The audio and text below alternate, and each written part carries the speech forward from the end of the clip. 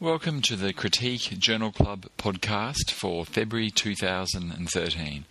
I'm Neil Orford and we're going to go through the articles that caught our attention in the last month. So let's start with the two oscillation trials published in the New England Journal of Medicine this month. The OSCILLATE trial investigators and the Canadian Critical Care Trials Group have published a multi-centre RCT conducted in 39 ICUs in 5 countries. This trial planned to randomise 1,200 patients with ARDS to early, high-frequency oscillation ventilation, 3 to 12 Hertz, pressure amplitude of 90 centimetres of water, compared to control ventilation, which was tidal volumes of 6 mils per kilo with high titrated PEEP and controlled plateau pressures. The study was stopped at 548 patients due to lack of efficacy and possible harm. The HFOV group had a median of 3 days of HFOV and a mortality of 47%. The conventional ventilation group had a 35% mortality. So that's a hazard ratio for high-frequency oscillatory ventilation of 1.33 with confidence intervals of 1.09 to 1.64 and a p-value of 0.005. The groups were well matched at baseline. They also report HFOV was associated with more sedation and neuromuscular blockers, more vasoactive agents for a longer time, and a higher ICU mortality. Finally, they had a reduced incidence of refractory hypoxemia, 7% versus 14%.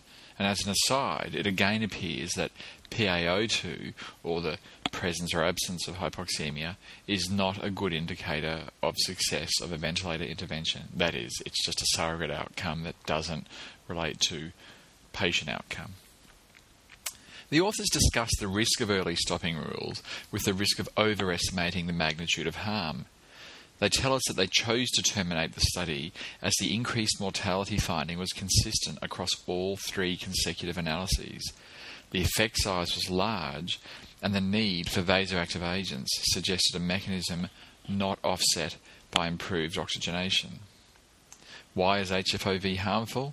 Well, the authors postulate hemodynamic compromise due to higher airway pressures and increased barotrauma. So in summary, early HFOV in ARDS may result in increased mortality. The second HFOV trial published in the same issue of the New England Journal of Medicine is by the OSCAR study group. This trial, an RCT of HFOV versus conventional ventilation in 795 patients with moderate to severe ARDS ventilated for greater than 48 hours from 29 UK hospitals. So it's a slightly different patient cohort from the last one. That is, it was greater than 48 hours of ARDS rather than early ARDS. They used the Novalung R100 ventilator for HFOV as opposed to the Sensormedics 3100B, which is used in previous trials, including the OSCILLATE trial. They report no difference in the primary outcome, mortality, with HFOV mortality 41.7% compared to conventional ventilation 41.1%. There was also no difference for risk-adjusted mortality. HFOV median duration was 3 days, and there was no difference in ventilator-free days between groups. There was an initial increase in the use of neuromuscular blocking agents in the HFOV group, but thereafter there was no difference in neuromuscular blockers, sedation, or vasoactive agents between the 2 groups. So in summary, in this second HFOV study, there was no difference in outcome between the 2. Where does that leave us? Well, it doesn't look like there's much evidence to support the use of HFOV in ARDS, and that will come as a bit of a blow to those who advocate its use. It doesn't answer the questions about the role of HFOV for other indications. In JAMA, a systematic review and meta-analysis of the association of hydroxyethyl starch with mortality and acute kidney injury in critically ill patients requiring volume resuscitation was published.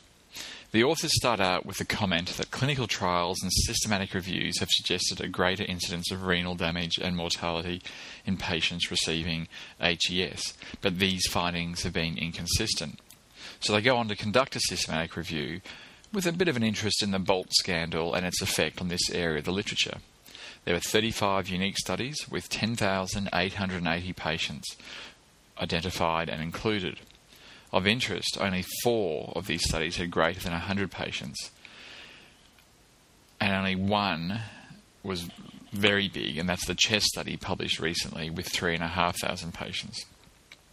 They report an increased risk of mortality and acute kidney injury with starch when the Bolt papers were removed, and that was 7 of the studies. So overall, this doesn't tell us a great deal because it just reinforces the findings of the CHEST study and suggests that the use of HES in critically ill patients should be avoided. In intensive care medicine, Eli Azoulay and colleagues published an interesting paper called Non-Invasive Mechanical Ventilation in Patients Having Declined Tracheal Intubation. So, this large prospective observational cohort study of patients admitted to 54 ICUs in France and Belgium reports on outcomes of patients admitted for non-invasive ventilation with a do not intubate order, and they compare them to patients admitted for NIV with no restriction on care. What they report is that there were 780 NIV patients, of which 574 had full treatment and 134 had a do not intubate order. The hospital mortality was 44% in the do not intubate group and 12% in the full treatment group. So that's not surprising. But what's interesting is the 90-day follow-up for health-related quality of life was similar for the two groups. That is, the non-invasive ventilation group with a do not intubate order did not simply have a prolonged dying process with a poor quality of life. They did quite well. So what does that tell us? That maybe non-invasive ventilation with restrictions on intubation can lead to reasonable outcomes in survivors of that intervention. Also in intensive care medicine, a critical review of the literature was published on the use of high-flow nasal cannula in critically ill infants, children and adults. So this review of the use of high-flow nasal cannula provides an excellent overview of this growing area of critical care, its application in neonates, infants and adults, and future directions. Overall, they tell us that in neonates there may be a subset with respiratory distress who derive benefit from high-flow nasal cannula. However, no definitive data support that this therapy is superior to CPAP in neonatal respiratory distress.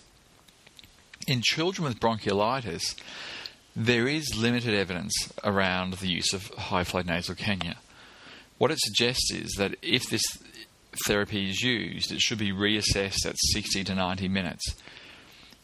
If at this time there is no improvement in heart rate and respiratory rate, then escalation should be considered. If the patient has improved, then it's okay to continue. The efficacy of high-flow nasal cannula in children for other indications has not been demonstrated, such as in asthma and pneumonia, and extrapolation of the limited data that we have in children, particularly in bronchiolitis, to these other conditions is challenging. In adults, there is limited data in hypoxic respiratory failure suggesting some role compared to face mask oxygen. Again, they give us a warning that we should be vigilant for failure in the first 60 to 90 minutes. And the role in COPD and CO2 removal is unclear. There just isn't enough evidence. So we move on to 3 big endovascular treatment for ischemic stroke trials published in the New England Journal of Medicine. The first is the Mr. Rescue study. This examines the role of endovascular treatment in acute ischemic stroke. This study randomized 118 patients with large vessel anterior circulation stroke to routine care versus embolectomy within 8 hours of onset. All had CT or MRI and were assessed for favourable penumbral pattern. There was no difference in 90-day mortality rate or rate of symptomatic intracerebral hemorrhage. The favourable penumbral pattern did not identify patients who would benefit from endovascular therapy. The authors offer the possibility that this study used early generation devices with a low revascularization success rate, and it is possible that newer generation devices may improve outcomes, although clearly this was not tested by this study. The second study is the IMS-3 trial, Interventional Management of Stroke. In this study, patients in whom IV TPA was administered within 3 hours after stroke onset were randomly assigned to receive IV TPA alone or IV TPA followed by endovascular treatment. The study was stopped early, 656 of 900 patients, due to futility, the primary outcome being Rankin score of 2 or less at 90 days. There was a higher recanalization rate in the endovascular group, but no difference in other clinical outcomes. The authors suggest future trials of endovascular therapy should consider methods to minimize delays to the initiation of endovascular therapy. In addition, although we did not find a significant benefit of endovascular therapy in patients with severe stroke or occlusion of a larger artery, a larger trial that is sufficiently powered to assess these subgroups might show efficacy. Finally, we have the Synthesis trial, local versus systemic thrombolysis for acute ischemic stroke. In this trial, 362 patients with acute ischemic stroke within 4.5 hours of onset were randomized to endovascular therapy, which was TPA, mechanical clot disruption or retrieval, or a combination, versus TPA alone. The median time from stroke onset to the start of treatment was 1 hour longer in the endovascular group than in the conventional therapy or TPA group. There was no difference in outcome between the groups. So we have 3 trials of endovascular therapy in acute stroke, predominantly anterior circulation stroke, with evidence of no benefit. And you would think it's going to be very hard to push this barrow much further. Moving to a different subject, in JAMA we have change in end-of-life care for Medicare beneficiaries, site of death, place of care and healthcare transitions in 2000, 2005 and 2009. This retrospective cohort study of a random sample of US fee-for-service Medicare beneficiaries aged 66 years and older who died in 2000, and there were 270,000 for that year, 2005, 291,000 patients, or 2009, 286,000 patients, aim to describe changes in end-of-life care over time. What they found is the proportion of deaths in acute care hospitals decreased from 32.6% to 24.6%. ICU use in the last month of life increased from 24.3% to 29.2%. Hospice use at the time of death increased from 21.6% to 28.4%. And in 2009, late hospice referrals, that is less than 3 days prior to death, were preceded by an ICU stay in over 40% of patients. Finally, healthcare transitions in the last 90 days of life increased from 2.1 to 3.1 per decedent. So the percentage of patients experience a transition in the last 3 days of life increased from 10 to 14%.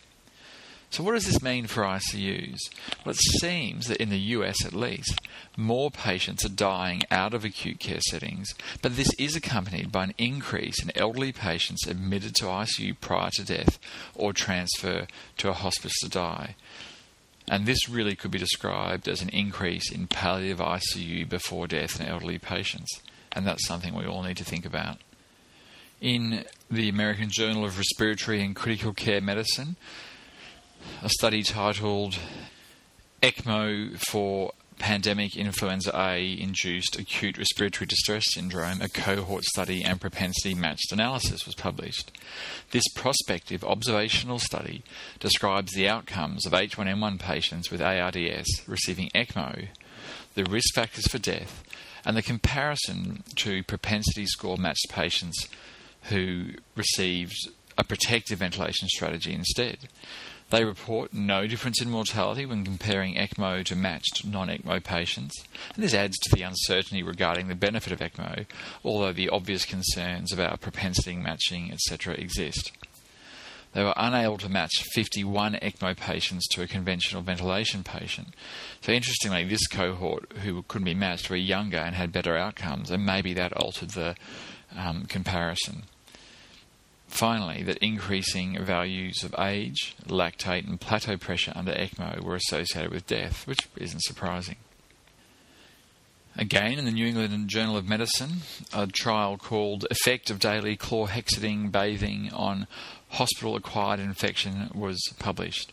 So this multi-centre, non-blinded, cluster randomised RCT evaluated the effect of daily bathing with 2% chlorhexidine impregnated washcloths versus non-antimicrobial washcloths. And they reported the incidence of MDROs, multi-drug resistant organisms, in 9 ICUs and bone marrow transplant units. They report a decreased MDRO rate from 6.6 to 5.1 per 1,000 days with chlorhexidine body wash, a decrease in hospital-acquired bloodstream infections from 6.6 to 4.78 per 1,000 days, and a decrease in central line-related fungal infections, as well as previously shown reduction in gram-positive infections. So a positive result for those who make chlorhexidine impregnated washcloths. In the American Journal of Respiratory Critical Care Medicine, a study we Australians have been waiting for a while, which is the statins trial, a multi-centre randomised trial of atorvastatin therapy in intensive care patients with severe sepsis. So statins are the most commonly prescribed medication in Australia. They have been shown to have immunomodulating qualities, and it has been postulated that they may have a protective role in sepsis. Retrospective studies have supported this idea, but are limited methodologically by the healthy user effect, the mortality bias created by sicker patients with worse outcomes having their statins stopped, and the difference between having statins started in hospital compared to started or ceased in chronic users. This prospective Phase 2b trial randomised patients with septic shock to statins or placebo, with an a priori stratification into de novo or current users. The primary outcome was interleukin-6. They report that enterally administered statins do reach therapeutic levels in critical illness, and patients received an average of 6 days of treatment. De novo statin use did not attenuate inflammation, that is IL-6 levels, or improve survival. Prior statin use was associated with reduced baseline inflammation. Continued statin therapy in prior users was associated with improved survival, but not reduced inflammation. And ICU statin therapy was not associated with an increase in complications, in particular hepatotoxicity or muscle breakdown. So what does this mean? It doesn't seem to support ongoing research into de novo statin use in sepsis, but it does leave open the possibility that prior statin use may be protective in sepsis, and continuing statins in prior users may be beneficial, but not due to a decrease in IL-6. So it will be interesting to see where this goes from here. Again, in the American Journal of Respiratory and Critical Care Medicine, a study called Role of Disease and Macronutrient Dose in the Randomised Controlled EPINIC Trial, a post-hoc analysis. So, to refresh your memories, the EPINIC trial strategy compared the nutritional strategy recommended by the European guidelines, that is, initiate PN early when enteral nutrition does not reach caloric targets in critically ill patients at risk of malnutrition, that is, early PN. And they compared it to the American and Canadian guidelines, which is to tolerate hypocaloric enteral nutrition for 1 week in intensive care, or late PN. And they reported a significantly increased likelihood of earlier alive discharge from the ICU and hospital when hypocaloric or late PM feeding was tolerated. The secondary analysis aims to answer 3 questions. The first was the negative impact of early PN consistent across the range of severity of critical illness? The answer is there was no interaction between illness severity and early or late PN with regards to outcome. The second question, was there a dose dependency between total macronutrient dose and outcome? So non-randomized studies have suggested that a moderate dose of nutrition administered early would result in improved outcomes as compared to full-dose artificial feeding. What they found was an inverse relationship between the cumulative energy intake received and the likelihood of an earlier alive discharge from the ICU in the following days was found. So that is, the less energy the better. Finally, is there a possible differential contribution on the type of macronutrient, more specifically glucose versus protein, to the observed adverse outcomes of early PN? And the answer was no.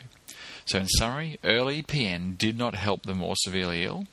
The lowest cumulative dose was associated with similar or better outcomes than any higher dose. And finally, the deleterious effect of early PN cannot be explained by the increase in glucose over amino acid. In critical care medicine, there's an interesting hypothesis-generating study which looked at antiplatelet therapy protecting against acute lung injury, organ dysfunction, or death. So in this secondary analysis of 839 blunt trauma patients enrolled in the National Institute of General Medical Sciences Trauma Glue Grant database, 15% of patients were taking antiplatelet therapy prior to their trauma or prior to their hospitalization. Now, after adjustment for covariates, the group on prior antiplatelet therapy had a lower risk of lung dysfunction and multi-organ failure after red cell transfusion. So this suggests that antiplatelet therapy may protect against red cell-induced organ injury, possibly protecting against the role platelets have in cellular-mediated neutrophil activation and injury.